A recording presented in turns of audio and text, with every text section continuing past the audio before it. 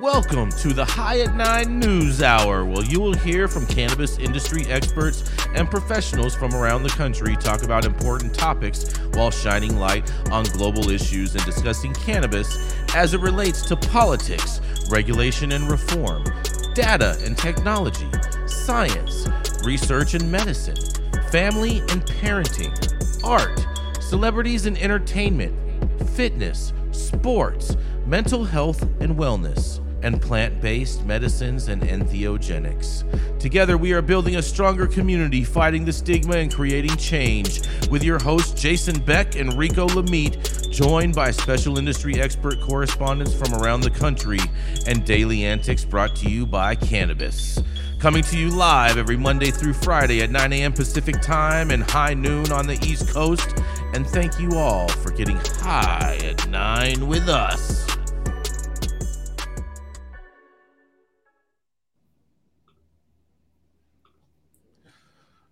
You good, Rico? All right. I'm There we great, go. man. You know what time it is. It is time for the Black History Month. Welcome back, everybody. You are now tuned into High at 9 News. Every day you can get High at 9 with us, or also high noon on the East Coast. I'm Rico Lamitte, the dopest dad on the street, and it's Wednesday, February 1st. Today is National Girls and Women in Sports Day, so pay attention. They do cool shit too. National Baked Alaska Day, because when it's cold as fuck every day, you should be baked as well. And the first day of Black History Month also. Of course, it's the shortest month of the year, which will eventually be reduced to just Juneteenth, because Donald Trump was a better man to the blacks than Abe Lincoln. We should be grateful. No, seriously. Everyone watching, please like, share, hit the subscribe button, and follow us at High at 9 News across all social media platforms. We're live weekday mornings on YouTube and Twitch, audio only on Clubhouse. And if you do choose the Clubhouse route, you can also participate in the show by raising your hand with a brief comment on the story presented. We're going to be getting things started today with the Green Street wheeling and dealing, mink coat rocking, private jet hopping, longest continuously operating retailer in the game, Jason Beck. Oh, yeah. Good morning, Rico. Hope everybody is having a great day. It's hump day. We are almost at the hump. But today, my story is probably going to make somebody cry. That's right, because if this happened to me, I would probably be crying too.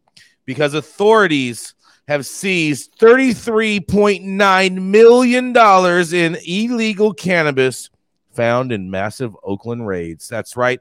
Authorities seized over 30,000 marijuana plants, 2,720 pounds of marijuana, and multiple firearms at an illegal cannabis growing operation in Oakland last week, according to the Department of Cannabis Control, a.k.a. the DCC. The agency estimated that the illegal cannabis was worth over $33.9 million, and the two-day raid took place on January 26th and 27th and was conducted at two warehouses on separate sides of the city. Lieutenant Miguel Felix Ibarra with the Alameda County Sheriff's Office said the agency coordinated with the DCC on the, in quotes, high-risk search warrants at both facilities. This search warrant operation was part of a large-scale marijuana cultivation and tax evasion investigation, Ibarra told SF Gate in an email. He also says two large warehouses located on the premises, located on these properties, had been converted into sophisticated marijuana cultivation facilities. I wonder if they're calling it sophisticated just because they had drip lines, but I don't know. They say it's not clear how many individuals were involved allegedly in the illegal cannabis growing operation. Neither agency said if anyone was arrested or if any charges were filed. And the DCC said it also seized one handgun and one AR-style rifle during a Thursday raid at a suspect's residence. The two raids took place in West Oakland at 1685 34th Street and in East Oakland at 1217 48th Avenue. Illegal cannabis farms have remained in the East Bay even after the state legalized adult use cannabis back in 2016. On January 10th, authorities seized over $3 million in cannabis at a Livermore warehouse, and in 2021, authorities dismantled what they called the largest illegal cannabis growing operation in Bay Area history, with $42 million worth of plants and millions of dollars in cash seized in San Leandro. The DCC estimated that the marijuana plants seized last week were worth $27.9 million, and the processed marijuana flower was worth $5.9 million. The estimate works out to roughly $823 per plant and $1,650 per pound. That's a good number you're getting for pounds if they're getting $1,650 of cannabis flower, which is significantly higher than the current market rate for legal cannabis in California. Furthermore, cannabis sold outside the state in illicit markets can be worth more than legal marijuana sold in California's legal market, they say. And the DCC did not explain how it estimated those totals or how they came up with those figures. But I'm going to digress and see what my panel has to say about this, because I think there's a little bit of fudge in these numbers. And this is Jason Beck reporting for the High at 9 News Hour. What do y'all have to say? Yeah, it is incredibly exciting to hear those numbers. I mean, I wish law enforcement set the price tag out in the market. Right? $16.50 a pound. That's a good number. Yeah, you know what I mean? That's a great number. That's a real yeah, good that's one. that's like $500 more than what average people are getting nowadays. Yeah, definitely 500. Very interesting on the numbers there. And $876 per plant. I mean, what are these outdoor plants that have 5 pounds on them? Colas, man. I don't know. I mean, look at historically speaking, whenever there's a raid of any type, the dollar amount that they equate to what they've confiscated is always really interesting to me. Well, I understand how the federal government does it. I understand the federal government's way. Why don't we provide law enforcement with like a real scale? Like when the industry updates what flour's worth, we should like hand it over to law enforcement so their numbers are more accurate. I don't know. I think I know how the state came up with this number, because I'm pretty sure they were adding in their 27% excise tax into the existing cost factor of the pounds. They're probably also adding in what someday might be the federal value with tax, right? Like maybe what pounds go for on Mars. Ah, that's right. Mars price. I forgot. Yes, Mars price. That's right. That's right. But $876 for a plant. I mean, indoor plants, you get an ounce, maybe a couple ounces per plant, I mean, you're I don't know. I mean, the goal for most indoor grows now is at least closer to 2 pounds a plant. That's what everybody's trying. No, 2 pounds per light, 2 to 3 pounds per light. And then you have a bunch of plants underneath there, but your average weight, let's just say even at best, you pulled 3 ounces off a plant. Okay. There's no way that 3 ounces is worth 840, whatever the hell they said. I don't know, man. I don't know. Even if you make the finest rosin with the trim. I think it's very peculiar. There's not that many guns on all these drug busts that we're seeing. One handgun and one AR. Yeah. Well, that's because you got too many guns. There's a 5-year minimum mandatory. The feds step in. So, and I'm always curious why the feds stay away, and if they're going to stay away from this, because if you get to 1,000 plants, you're looking at 10 years minimum, and the gun enhancement, you don't get to do them concurrently. They stack them on your ass. Well, they have to break one of those 8 laws in order for them to come in and be justified. So they have to have like proof of sales from a minor, or proof of sales getting exported to another state. Those are not laws. Those are guidelines. No, but those are the rules. Those are the rules. Those are what dictates whether or not they can spend outside of the purview of what they're allowed to spend. You're not allowed to have guns on any of these places. Yeah, but guns isn't one of those 8 rules.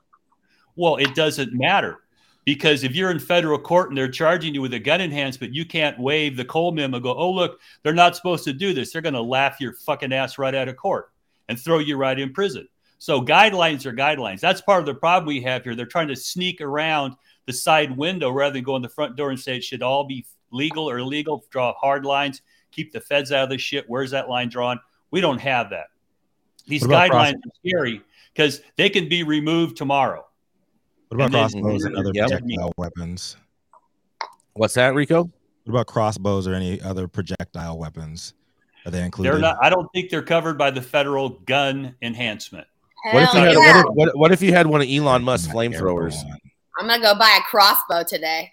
Hell Can yeah. you guys imagine me with a crossbow? I could. Yes. I could You totally can't picture even that. Yeah. Hawkeye. 100%. Look out, bitches! Look out! Exactly. Doing a front flip, tucking rolls and shit. Exactly. Yeah. Finally, crossbow season. Yeah. Yeah, oh yeah, man. Oh man, oh man.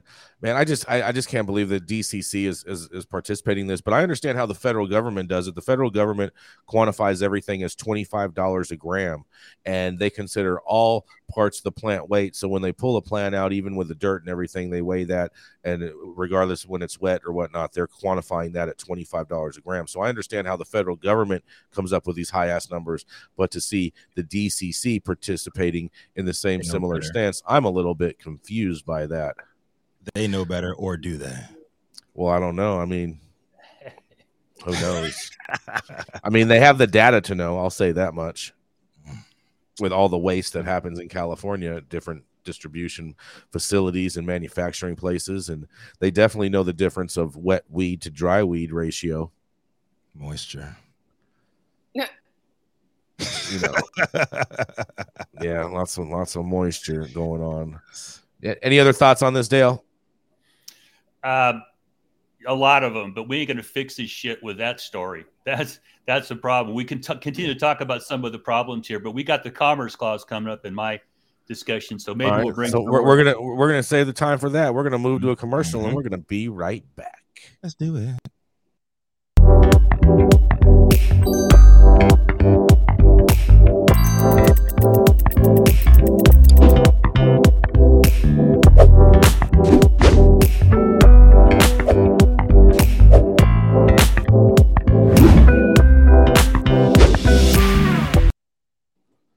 I like all the little air noises on there, Rico. It makes me think of like karate kicks in Mortal Kombat. We gotta have a tournament, man. We gotta have. That's right. Mortal Kombat's downstairs in at Green Street, right? We have Street Fighter, the old school Street Fighter. Okay. Yeah, it's pretty dope. Championship edition, Okay. Turbo. It is Turbo. But coming up next, it's the dope dad himself, the one that likes to play more video games and he likes to cook dinners. That's right. It is Rico the Meat. Thank you, everybody. Thank you. No, seriously. My headline today is from NOLA.com by Ian McNulty. King Cake makes the leap to medical marijuana through Mardi Gras themed cannabis chews.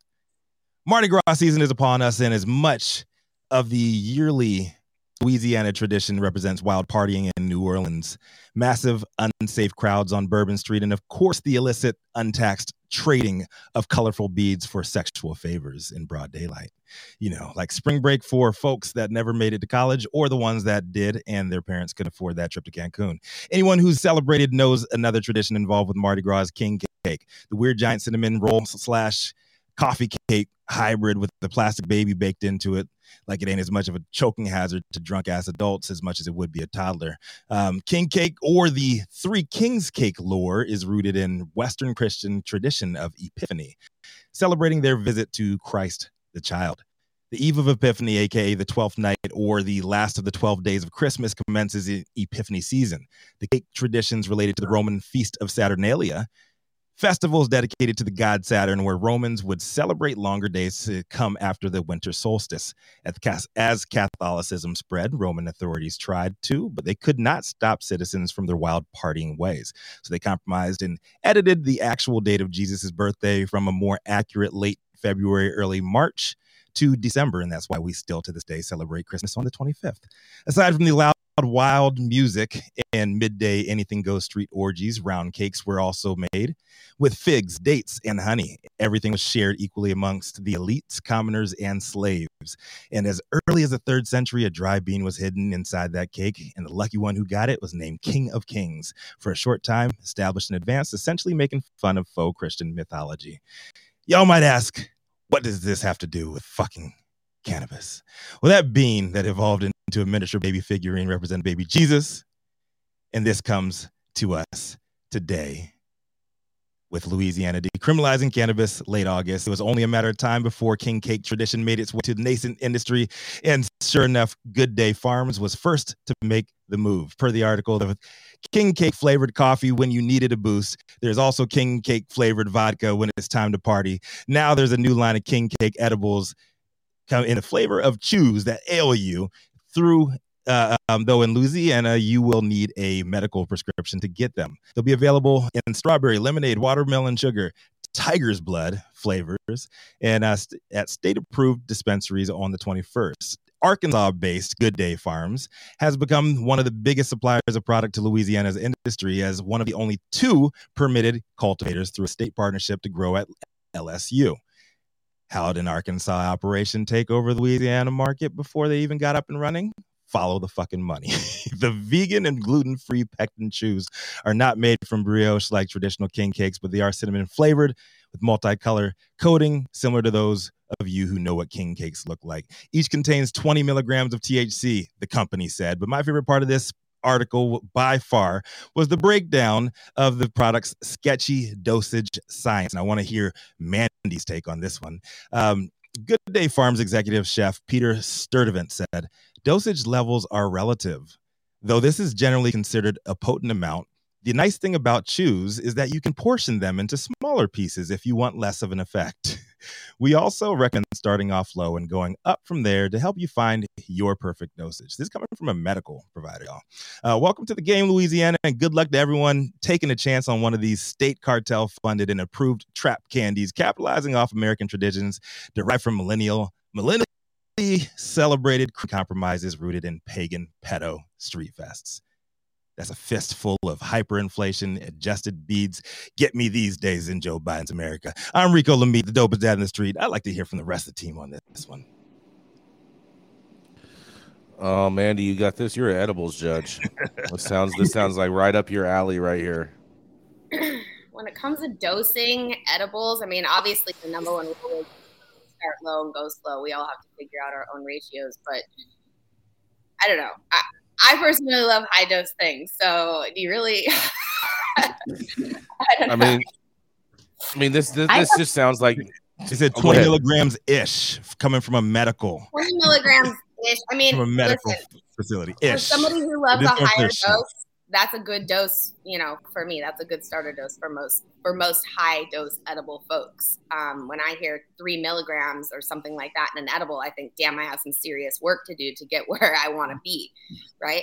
But recognizing that I'm a bit more of an anomaly, most people are not at that level. And you know, at the end of the day, if I have to eat more edibles to get where I need to get, then I will. So the rest of y'all don't get too high. You know? Oh boy.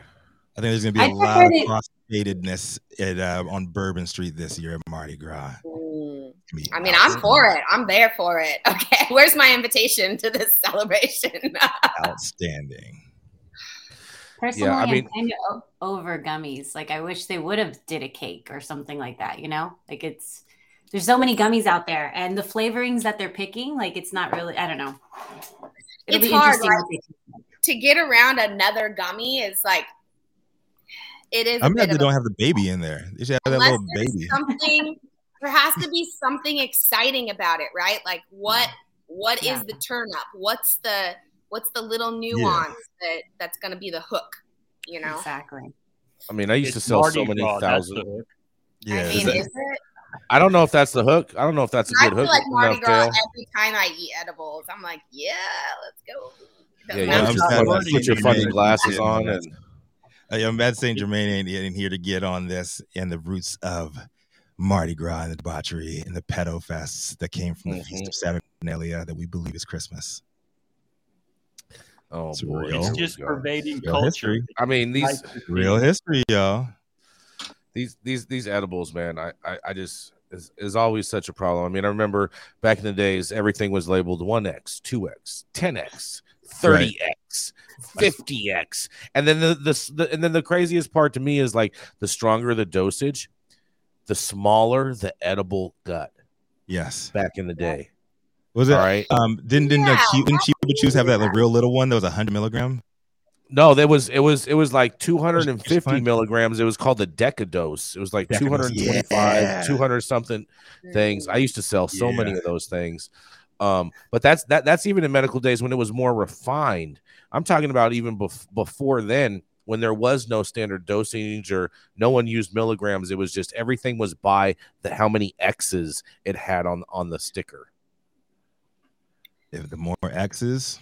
Listen, at the end of the day, if we want to be taken seriously as an industry, we have to be able to get people to understand exactly how much they're taking, right? They need to know what they're ingesting. They have to be able to feel confident in the product, right? We don't go back and buy the same product over and over and over if we don't believe in it, right? So what are you establishing with your customer base at the end of the day? Yeah, that's what I was getting at. It, and them being a medical market that was so slow to come to the game in the first place. I would have thought it would be more precise there, but it's not like they have a lot of regulation there or a lot of competition because there's only two state. There's only two state-approved cultivators, period. And one of them's based in Arkansas, and they're both growing at LSU. It's all bad. What are they going to do about this interstate trade thing? We should talk about that later.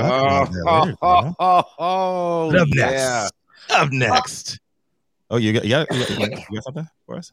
Oh, I was just gonna say too. There was a question earlier about like why they didn't do cakes versus edible versus the gummies, and back in good old days of Prop 215 here in California, many bakers did lean into doing cakes, cupcakes, things like that. But the shelf stableness is just not there in comparison to gummies. I mean, you can put a gummy in a bag and leave it there for a year.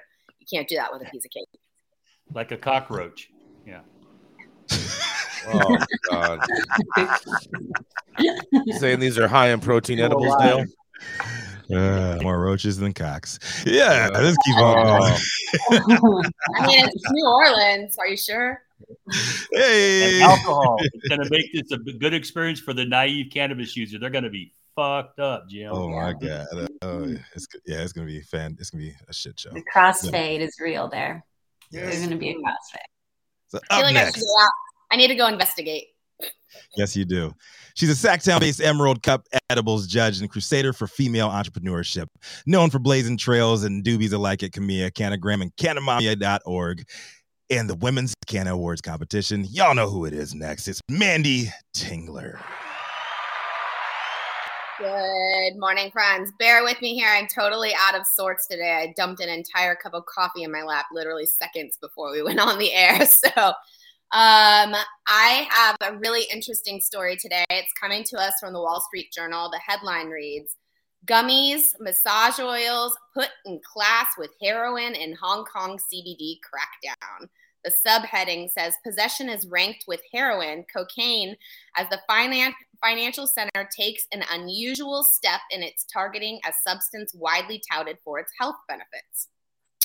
Business and residents are dumping their CBD products ahead of a new law starting Wednesday that criminalizes possession of the cannabis derivative, ranking it alongside heroin and cocaine.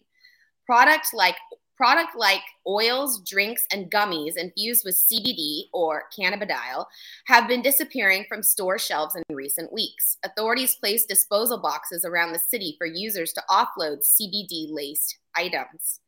Business owners are slashing prices on remaining stock, throwing fire sale parties, and converting storefronts as they shift into new lines of business before the law takes effect. The ban on products containing the compound, a non-psychoactive component of cannabis, threatens penalties of up to 7 years in prison for possession and up to life for manufacturing or trafficking substance. Authorities have justified the ban, arguing that CBD is difficult to separate from THC, the high-inducing compound of marijuana.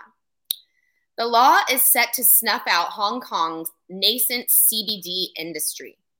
In the past few years, businesses selling an array of CBD-infused products have sprung up across the city, joining a fast-growing global market valued by analysts at about $2 billion in 2021. Smoke shops stocked CBD-loaded vape pens, craft breweries served up CBD-spiked beer, and beauty parlors offered CBD-infused lotions and body oils. It's such a shame, says Jessica Wong, founder of Sea Hemp, a store in central Hong Kong selling oils, creams, and other products containing CBD. If you talk to any CBD business owner, we are not hippies, she said. Our core has always been about wellness. Ms. Wong said she's been selling what remains of her stock at deep discounts and will convert her store to a beauty salon. Vials of CBD oil that earlier fetched almost $130 were priced for around a tenth of that.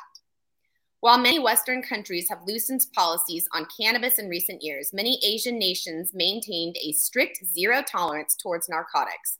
Singapore, for example, bans all cannabis and cannabis derivatives, which extends to CBD.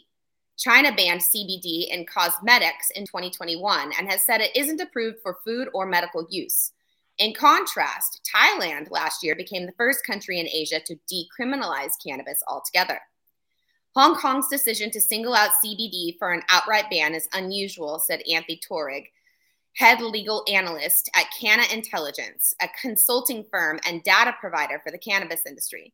There are certainly many places where CBD is not legal. However, we haven't seen anything like this in recent history with CBD quite like Hong Kong is doing now. And in that, they are taking a step to affirmatively ban CBD as a substance.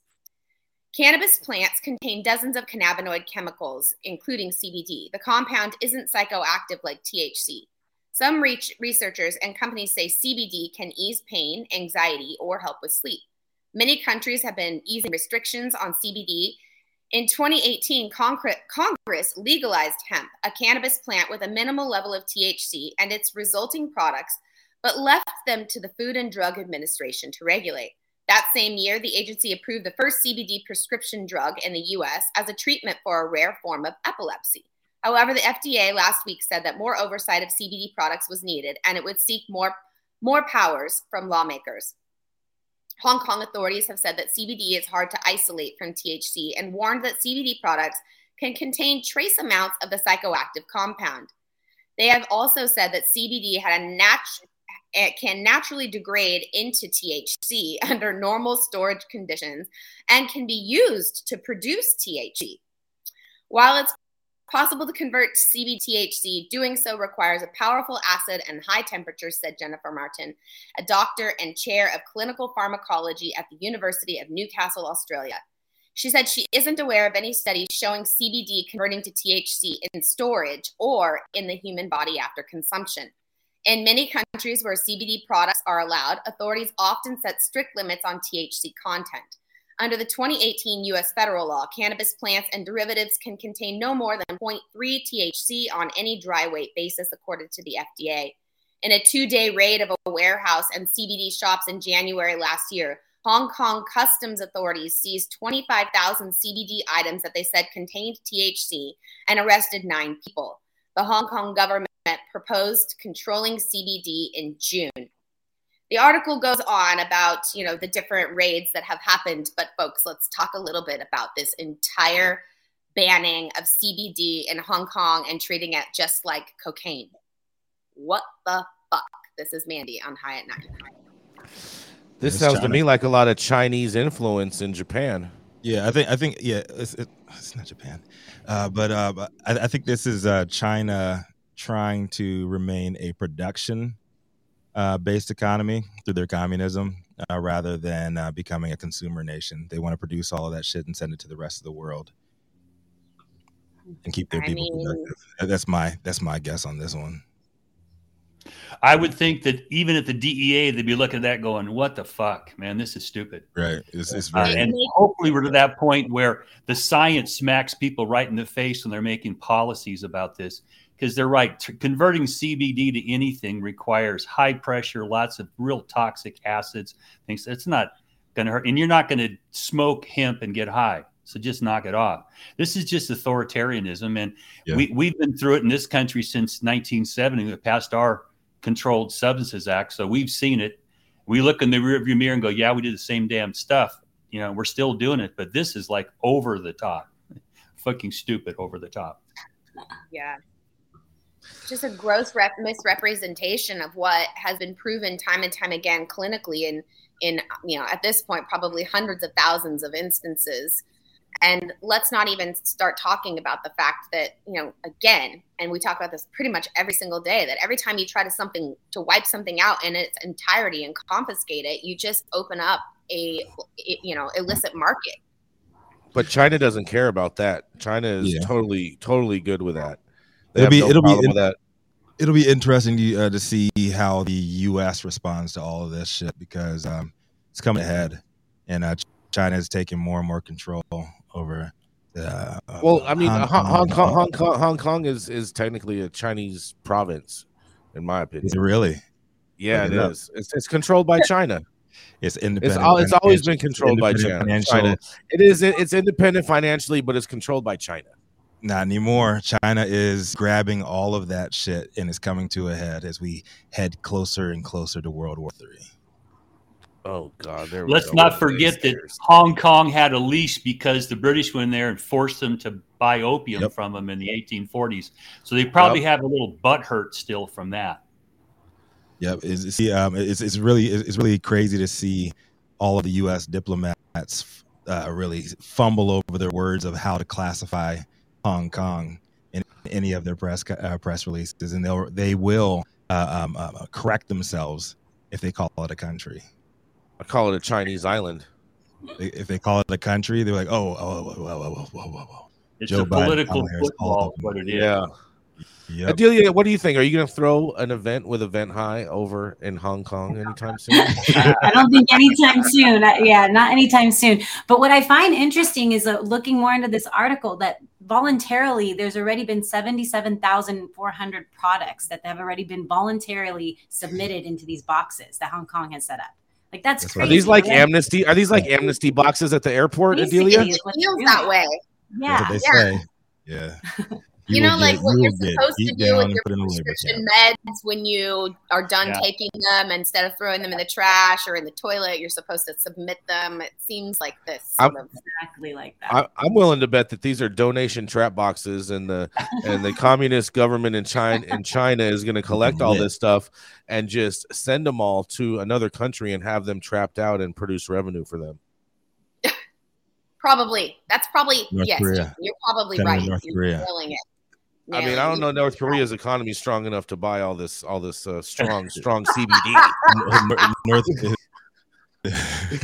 He'll send over. He'll trade it for some Hennessy. I can see him. I can see him sending it to Singapore, and I can see him also sending it to Thailand. I could definitely see him sending it to Thailand because that's the super trap market out there in Asia. Thailand. They don't give a fuck over Thailand. I'd be willing to put money on it that all this stuff is going to get sent out there.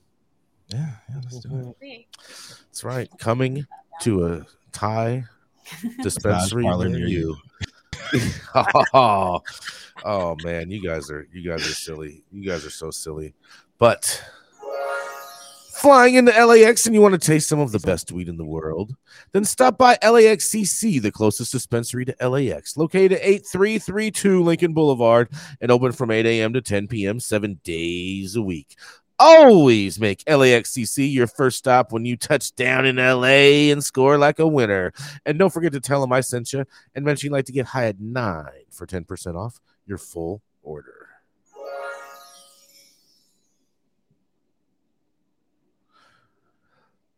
You with us, Rico? Oh, I'm doing this. All right, I'll go. I'm doing the disclaimer. I forgot about that. Hold on. All right. The thoughts and opinions. It starts off with that, Rico. No, you gonna do it? We're going for no fumbles. The thoughts and opinions in general, overall shade thrown a high in 9 News are those of the individual speakers and not those of any other speaker or its followers. The statements made do not constitute legal or accounting advice, and our speakers make no representation regarding the legal status of any substance in any country, area, or territory of any authorities. The views expressed in this room do not establish any fiduciary relationship, and our sponsors do not imply or constitute any endorsement by us or the expression of any opinion whatsoever on the part of any speaker on stage. If you're an easily offended person, then maybe this show is not for you. Also, maybe you should go buy some edibles in Hong Kong. When you want to grow some of the best weed in the world, then you must start with the best genetics in the world. Go to www.dnagenetics.shop to order regular, feminized, or autoflower beans. All of your favorite DNA genetics cultivars such as Kosher Kush, Skywalker Kush, and oh yeah, Chocolate Truffle Shuffle. Boasting more cannabis awards for their award-winning genetics than any other company in the world. Remember to go to www.dnagenetics.shop to see why our terps don't lie.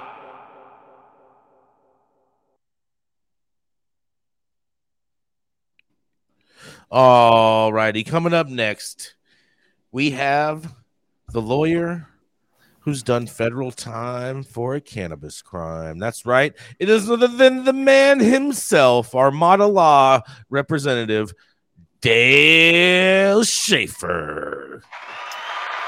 Well, good morning, everybody. What I threw up was the pleading that just got filed in the case we talked about a couple of weeks ago, the Oregon company that's challenging the import and export ban on the Dormant Commerce Clause. And some of this stuff makes you yawn, but the authority of the federal government over all of this is based on the Commerce Clause. So it's beginning to get a little more interesting. You guys went over the letter to the DCC, from the DCC to our Attorney General, give us an opinion about whether we can import and export.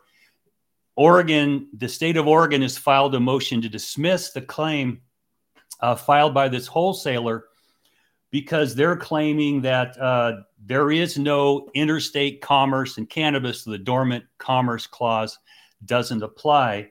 And they're also saying that because you can't get a license that satisfies the state and the feds, nobody can give you a remedy that you want. It's still going to be illegal under federal law. Now, frankly, I think that this is some horseshit by the state of Oregon. But what it's doing is it's refining a line between people moving across state lines to participate in cannabis businesses and cannabis going across state lines, because the Controlled Substances Act makes it illegal to have cannabis anywhere, whether it's in a state, cross a state line, it's all illegal. But back on the East Coast, we had some challenges to residency requirements to be an owner of a cannabis business. So those were struck down by the Dormant Commerce Clause because, and this is something we'll talk about over time, but they now recognize that commerce includes people moving across state lines to engage in commerce. It's not just goods, but it's services and people that can do that.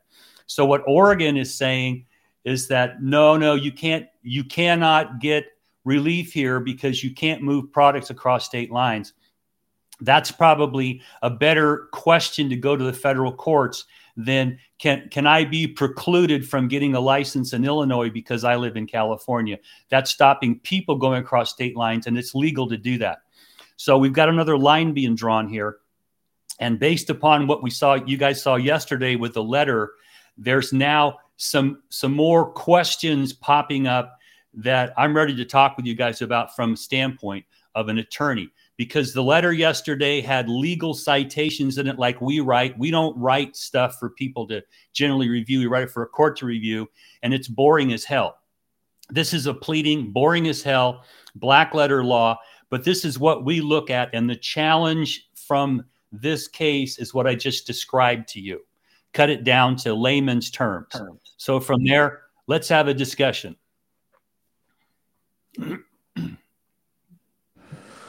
Oh boy. Are you ready to discuss this, Dale? Oh yeah. Let's fucking go. All right. Yes. I think that it's ridiculous that the state of California did this. I find it even more interesting that the state of or was it the state of Oregon, or was it just it's not the state, it's just against the governor? No, this is the state. They're acting through their attorney general and the head of their Oregon alcohol and whatever commission they got. Everybody's got a name for their fucking bullshit bureaucracy, but in Oregon, it's the state that's saying this. Interesting. I find it very interesting that Oregon is kind of, would you call it pulling out in retrospect? Well, I don't think they have a good argument here on a grander scale. But as I told you earlier, Jason, they're pulling out. So they're pulling out. They're retreating. Well, that's one way to look at it. But I'm encouraged that we now have the states stepping into this and going clear back to the Raich case, even my case. We got no attention from the state at all. They told Angel Raich, oh, you're kind of on your own. You go out and butt heads with the federal government. When you're a state butting heads in federal court, they give you a lot more attention because under the 10th Amendment, you really do have a lot of power as a state to challenge the federal government. So I'm hoping the dynamics gets changed here. And as they pointed out yesterday, the federal law makes no distinction between intrastate and interstate commerce. If they are going to tolerate any activities in cannabis, they're not going to stop at the state line under their current guidelines. They may not like it, but I don't think you can go to federal court and get this thing stopped because of the McIntosh case until they determine that you're not following state law. And this is where it all gets mixed up because we don't have a clear law. We have the camel sticking his nose under the tent and then going, oh, it's cool. Come in and set your own tent up. And the next thing you know, we're trying to figure out, and the government will not give us clear guidelines. They're just a bunch of pussies. They don't want to get in the middle of this clearly. Sometimes pussies want to get in the middle of things. But how is this going to affect us on the short term, Dale? Is this going to add more chaos and uncertainty for people trying to put together their game plan so they can figure out their long game? Is that what you see this as? Well, yeah. And what I see is there's going to be another little sneaky step forward because the federal government is not going to change this. It's going to take the Supreme Court to tell them having cannabis and marijuana in Schedule 1 is unconstitutional. Read the statute. There's medical use for it. It doesn't apply anymore. Throw it out. There have been plenty of cases, and I've been peripherally involved and directly in my own case, where we've asked the court to look at this and say it's unconstitutional. And they go, yeah, but that's not an issue before us. If we can get that before a court, and especially the states asking, I think we're going to get a clear decision here. And the way the Supreme Court is acting right now, they're not afraid to throw all this shit out and start over again. I mean, I guess that's a good thing. I mean, they realize the error of their ways. They realize that they're not going to have a winning case, and therefore, why waste the taxpayer money fighting a losing battle? And let's restructure, reorganize, and go back and head in for the fight. Is that what you're saying, Dale? All these people's money is going to be wasted. This is more political than it is legal. Okay, because Rohrabacher Farr, and going way back, and Jason, you know my history with Rohrabacher and all that shit. Yep. But they just said you can't spend now. We're going to take away your pocketbook to spend rather than passing a law. And the Cole memo were guidelines. If you're going to exercise discretion to prosecute, follow these sort of guidelines. But none of that changed federal law. You have to get the federal law changed. I don't see Congress being able to find their ass with both hands, let alone pass comprehensive cannabis and hemp and all those regulations. It's not going to happen. The court, with a stroke of a pen, could wipe out the Controlled Substances Act's control over marijuana or cannabis. That would be the big victory I'm looking for. That would be the big one. Big wham doozle. We have Stephen up from the audience in Clubhouse to speak on this. Stephen, do you have something to say about this? Yeah, of course, forever and always. So, thank you, first off, for letting me on stage and let me as always, state my opinion and have a question as well.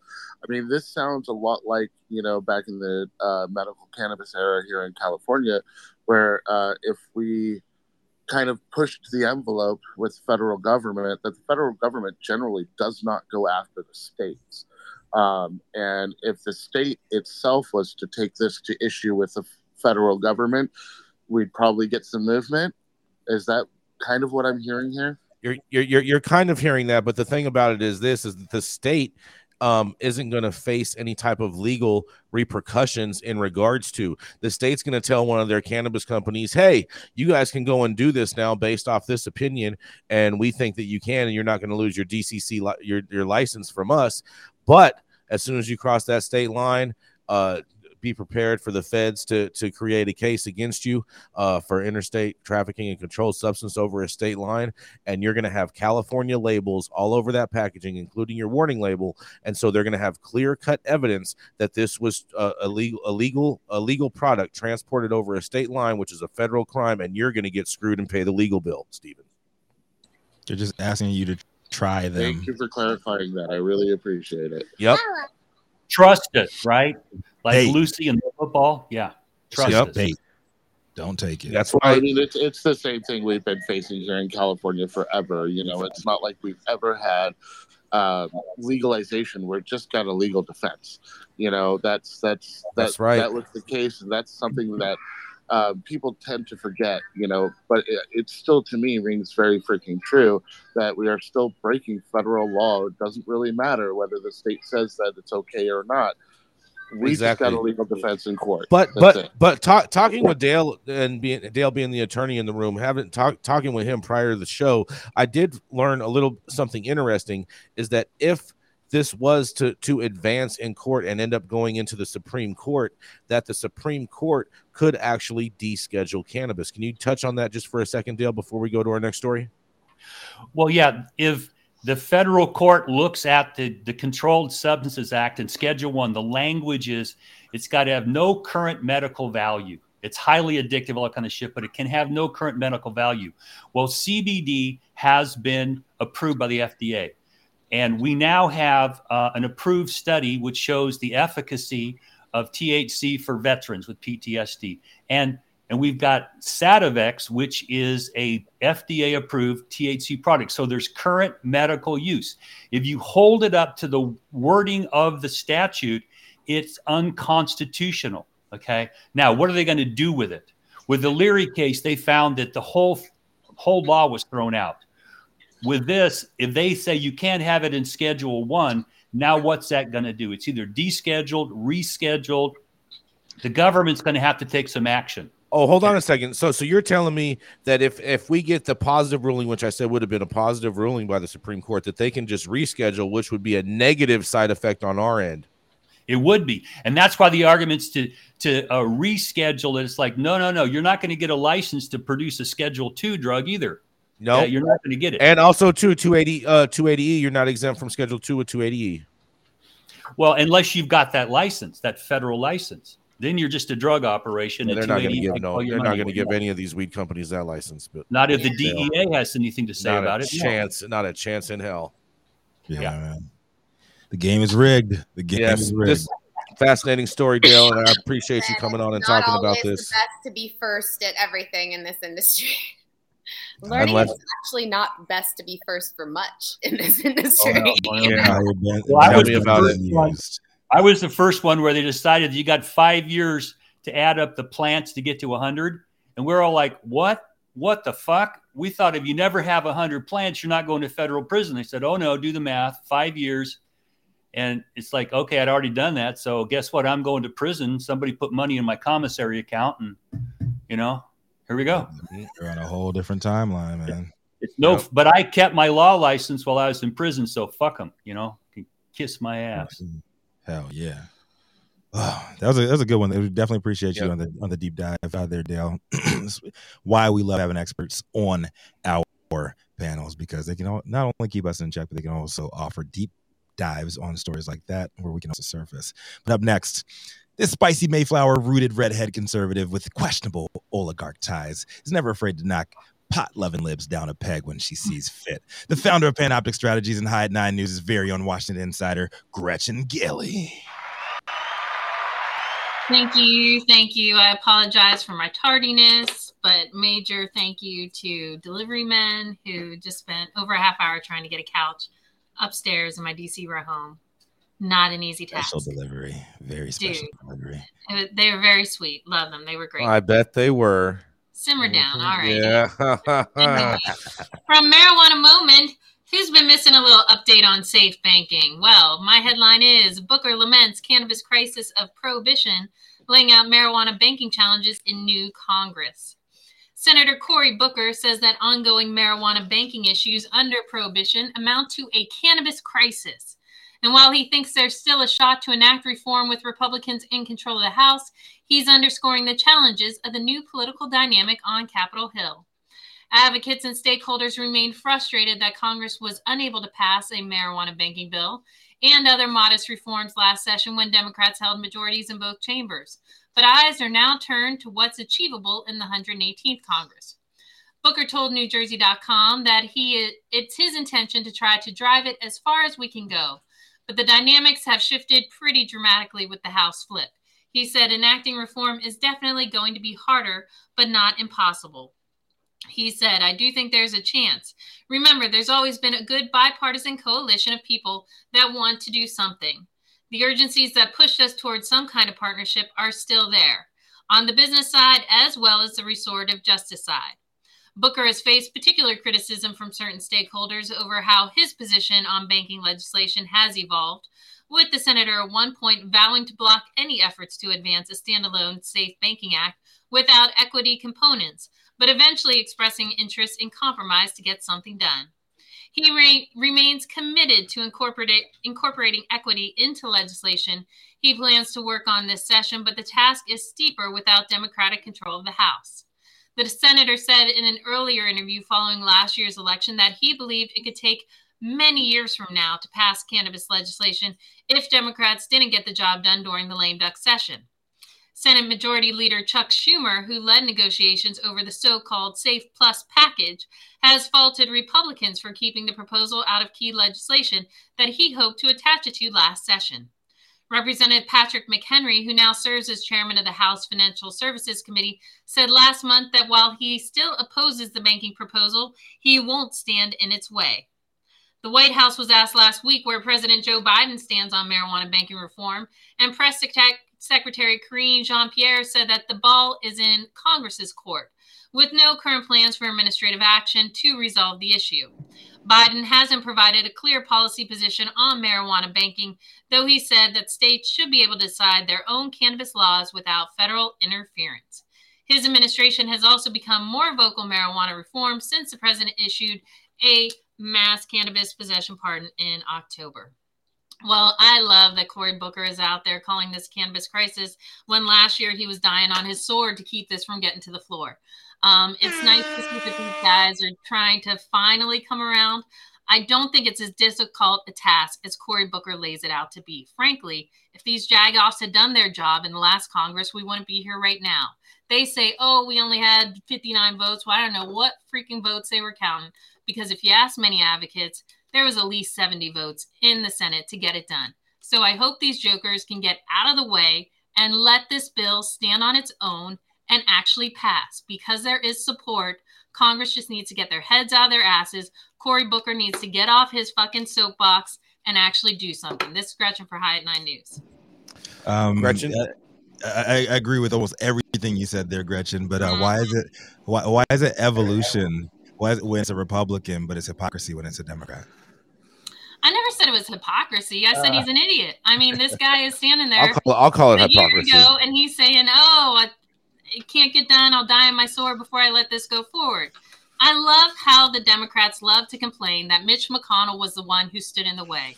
Exactly. Mitch McConnell did not stand in the way for 2 years. Mm-hmm. He didn't stand in the way for 18 months while Chuck Schumer promised us a bill that was going to save the world and then, was blowing air. I mean, it's all just bullshit. And I'm his big old grandstand on 420.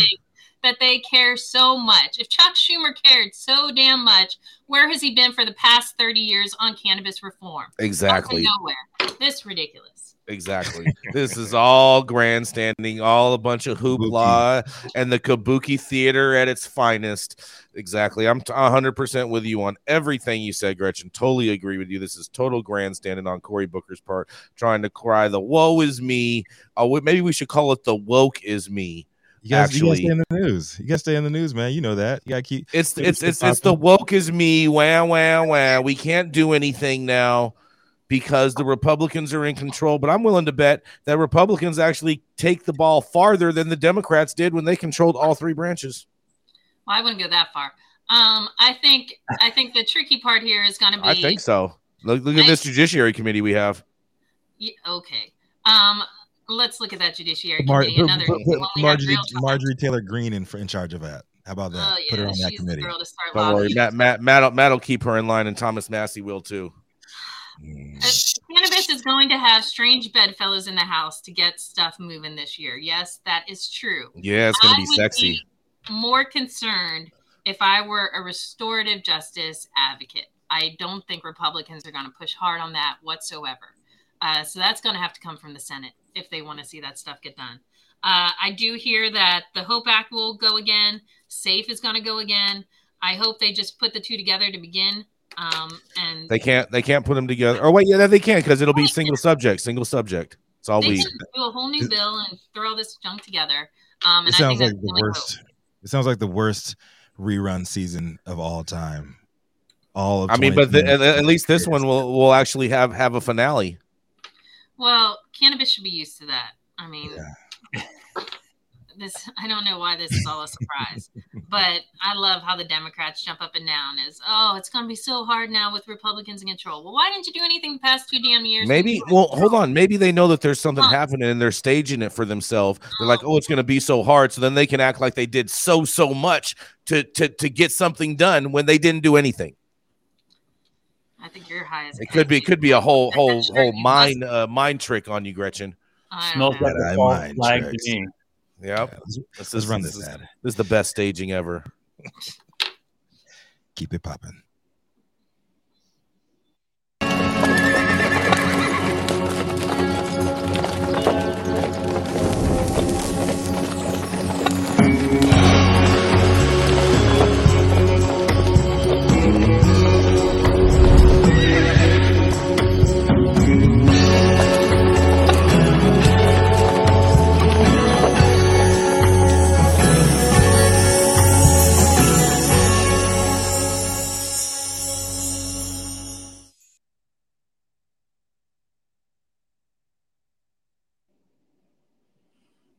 Oh, yeah.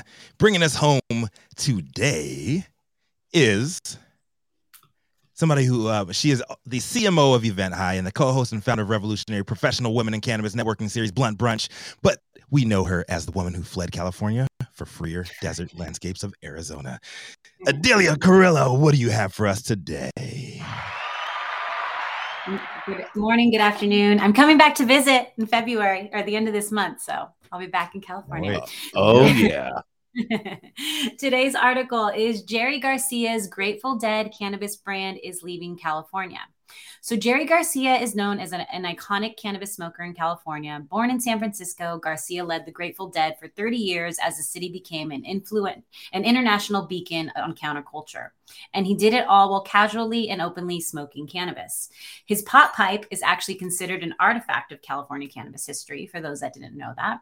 But even the iconic Jerry Garcia name couldn't survive California's turbulent legal cannabis market. The Garcia handpicked brand, launched by the musician's family in 2020, has pulled out of the state, a spokesperson confirmed to SF Gate. Garcia's exit comes as cannabis insiders predict a mass extinction event for California's cannabis industry, with thousands of companies expected to go out of business this year. Garcia handpicked, like most celebrity brands, contracted out its cannabis growing and manufacturing to partner companies and then stamped Jerry Garcia's face on the packaging. The company said they are currently looking for a new cannabis supplier, although they're still taking a pause in California. They want to ensure California consumers have the highest quality flower for the long term. So they are in the process of choosing a new local partner for cultivation, production, sales, and distribution of Garcia handpicked in California. They did interview Andrew D'Angelo. For those that don't know him, a cannabis consultant and former owner of Harborside, said that the Garcia brand probably learned the same thing that all the California cannabis companies have realized. You can't make money in this market. Now, California's cannabis industry has faced huge economic hurdles, which majority of us know, from the state's complicated cannabis regulations, high taxes, limited access to banking, federal law blocks, etc. These factors have come together to make California a painful place to run a legal cannabis business. The majority of legacy cannabis farms are on their way out of business, and even the country's biggest cannabis companies are leaving the state. Now, nearly a dozen states have legalized cannabis by the time Jerry Garcia's surviving family members decided to start this cannabis brand built around the Grateful Dead frontman. But the Garcias did still continue to choose to launch their brand in California, the same place that Jerry was born, spearheaded an artistic movement, and died. The Golden State featured prominently in the initial launch. They had an Airstream painted with swirling psychedelic colors crisscross the state in late 2020, announcing this brand. And it goes into details about a couple other things that they were looking to do, but weren't able to accomplish, unfortunately. There is now only one jar of Garcia handpicked available in San Francisco, according to Weed Maps, and there's no sign that any more will return to the Bay Area. Now, Eli Melroyd, the CEO and co-founder of Soulful dispensary chain, said the brand's exit from California was a sign that it's a struggle for even good cannabis brands to make money in the state. He also stated he usually doesn't sell celebrity brands in the state at his stores because most celebrity brands have poor quality products, but Garcia was different. He said that they had good cannabis grown by some of the state's best outdoor cannabis growers like Moon Made Farms and Sonoma Hills Farms. They start from a place of skepticism because they've seen a lot of celebrity brands launching cannabis that are really just basically a celebrity name on a product that is marked up. Now, the brand is still for sale in Colorado, Maryland, Michigan, Massachusetts, and Oregon. It offers a range of cannabis flower, pre-rolled joints, and some colorful pot-infused gummies shaped like guitar picks. Its packaging still features Jerry Garcia's face, connected to the swirling psychedelic colors. Akin to Milton's Glasser's iconic 1966 poster of Bob Dylan. And the Garcia's brand departure is also a sign that customers could be getting tired of celebrity pop brands. There are so many famous people selling weed that even the rock stars are noticing that it might not be easy to get into business. Garcia, his handpicked brand isn't actually the first Grateful Dead cannabis brand. Drummer Mickey Hart launched his own pre-rolled joint brand called Mind Your Head in 2019. Their website is also down, and a brand representatives couldn't really be contacted for this story. However, they say both these brands could come back to the state. But for now, Deadheads in California will have to get by without smoking any cannabis blessed by the legendary brand. So this is Adelia reporting live for the High at 9 News Hour. Do you think we will see the return of these brands that are leaving California? I wouldn't say anytime soon. Well, and yeah. There's so many issues with celebrity brands. I mean, first, if you're a celebrity and you're coming into the industry and you're just going to white label, that's just a huge mistake, like major mistake. If you can't be authentic and go all the way to the root of the plant with your brand, then you're going to probably not be taken very seriously for the most part. And I wouldn't, at this point in the game right now in California cannabis, it's not shocking to hear that these people are leaving. I mean, a ridiculous amount of brands tried to launch in 2022 during a huge market crisis deficit. I mean, there was just not a worse time to launch brands. And so if you're considering launching a flower line in the state of California in the next year or so, I highly advise against it. Get into manufactured goods.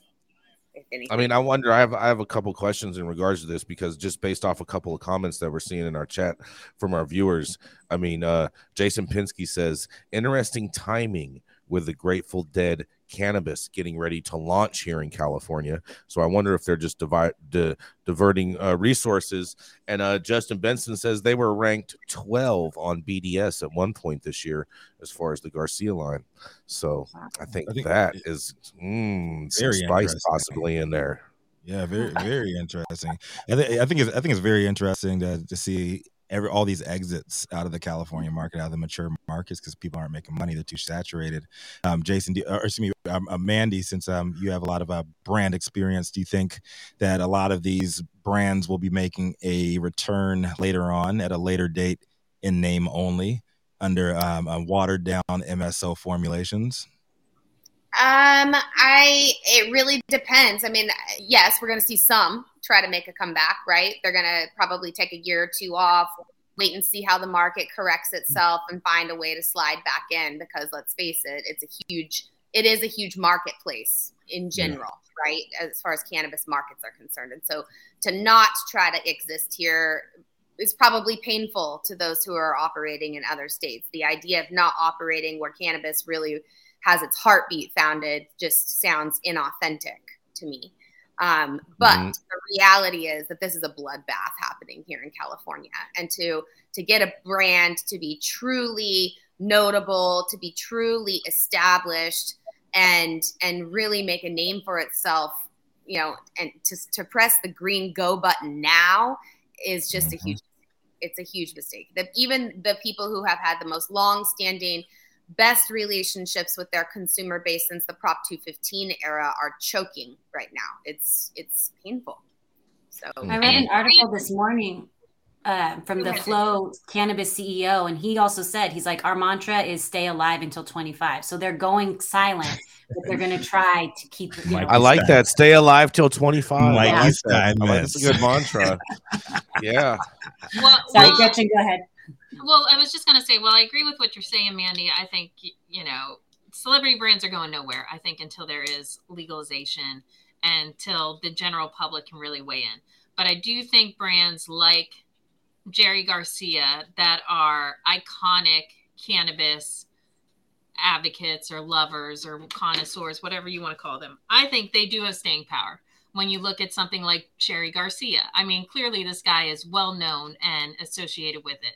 Now, if you're somebody, I don't know, like one of these athletes who are just like, oh, I'm getting in, or some rap star who's just going to start a brand, I don't think they have a chance in hell. But I do think, Cheech and Chong, people who've been around forever, once this eventually happens, yes, I think they can white label a brand with an MSO. And I think it will have staying power for those people. That's because you're on the East Coast. Let me finish. I know, think there is a market for the people who want the Bud Light of cannabis.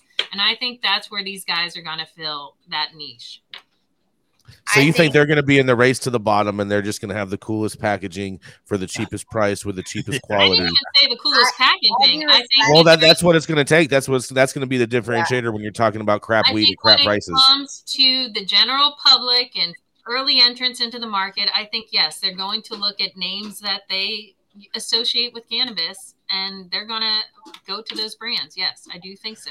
And when you're just looking for a pig with lipstick on, Gretchen, you just go for the pig with the most lipstick on. I'm saying, Jason, I don't understand why you think somebody who's never been a major consumer of cannabis is going to know all these niche, wonderful. They're not. So they're not. So they're going to go to what they do know, and it's going to be Mike Tyson. It's going to be Jerry Garcia. It's going to be these brands that they do now. That's not how it works. That's not how it works, because it's not. I promise you, that is never how it works. That is never how it works from a retail angle. What happens is this: when you have these types of customers come into your store, you know what they ask you, Gretchen? What do you recommend? I'm a first-time user. What do you recommend? They don't give a shit about anyone's name or anything plastered or any brand that they already are familiar with. They don't care about any of that. All they care about is what their bud tenders are telling them. Okay, sure. And I know so many bud tenders who are out there saying, this is what I'm going to get the best commission on this week. That's what I'm going to push. 100%. That's exactly what happens. It's 100% what happens. It's 100% what happens in reality. It's a guarantee of what happens. Whichever brand is offering the best sponsorship incentive to the bud tenders is which product they're selling that day. Believe that. So when Jerry Garcia is the best brand, that's what they're going to be pushing. It's because they were investing in marketing to these bud tenders. I have to also say that these celebrity brands that start, musical brands that were in the 60s, 70s, 80s, let's be really honest, their customer base is also typically the kind of customer that really appreciates authenticity. And if they're just white labeling from someone else, then what's authentic about that? Now, if you look at the Blues Brothers brand that grows their own weed, produces all of their own product, that is a brand that has not in all the states power, right? Huh? They do in Oregon. They don't do that in every state they're in. That's what I'm talking about. When there's actually a growing philosophy, a manufacturing philosophy, there's product intent behind every decision that the company's making. They're not just going to some white label manufacturing saying, make me a chocolate bar and slap my picture on it. That's not. I don't think Jerry Garcia's brand did that though, right? They worked. No, they're just leaving California, right? That's the story. They were white labeling from some other farm. Yeah, they were white labeling, but they worked with really good brands that had. I'm not saying they didn't, but I'm just saying I think that deep down that connection matters. Celebrity brands, the people, at least in California, we do care about the culture. We do care about the connection. And if a celebrity has that kind of a connection, it has more staying power. That's my opinion. That's what I'm saying. That's good.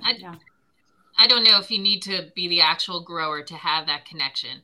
If you are Snoop and you're willing to endorse a brand and say, I love the way these guys grow, that's why I'm putting my face on their product.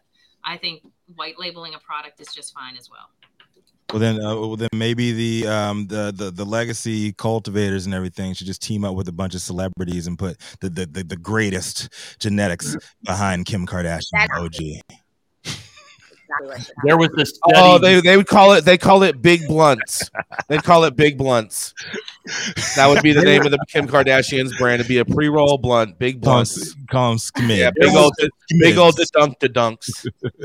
There was a study before our cannabis industry kicked off, Jason, where they looked at the wine industry and the average price and the $100 bottles of wine and things like that. And it seems like everyone in California thought they're selling a $100 bottle of wine, but the typical price was a $10 to $15 bottle of wine. And they set their business model on a $100 bottle of wine. They lost their ass because people at some point will go, how much is this? $100 versus $10 is going to get me high. And they walk out the door with the cheaper shit. There's been a lot of fucks up decisions about the business plans for these companies. And now they just can't. The sugar daddy dried up. That's what happened to Flow Canada. The bank was, or their raise was the sugar daddy. It dried up. And you've got to be smarter about this. You've got to set your gram production model, how you control that, and then it's got to be top quality. But it can't be everything $100 bottle of wine. You're just going to lose your ass. So you're saying they were juicing the old man too fast, huh? Yeah. Old men can never be juiced. Oh man, thank you so much for that story, Adelia. That was great. Yes. And we wish all the brands out there the most success. We do want the cannabis industry to succeed, all joking aside. But thank you all for joining us and getting high at 9 with us every Monday through Friday at 9 a.m. Pacific and high noon on the East Coast. Big thank yous to our audience supporters for tuning in daily and listening to the insanity and craziness that is the developing cannabis industry. Thank you to our haters for always talking about us because we have the most immaculate pieces of property in your head that we pay absolutely zero mortgage on because it is all free because of you. Huge thank you to our sponsors, True Classic, iSpire, Wizard Trees, DNA Genetics, LAXCC for helping us keep everything rocking and rolling. And thank you to our correspondents for being absolutely amazing. Thank you to Cloud Media Partners, House of Fuego, and Zaza Simone Brown holding it down in Clubhouse, creating this space within the cannabis universe. And thank you all for getting high at 9 with us. It's America's #1 daily cannabis news show. Run it, Adam.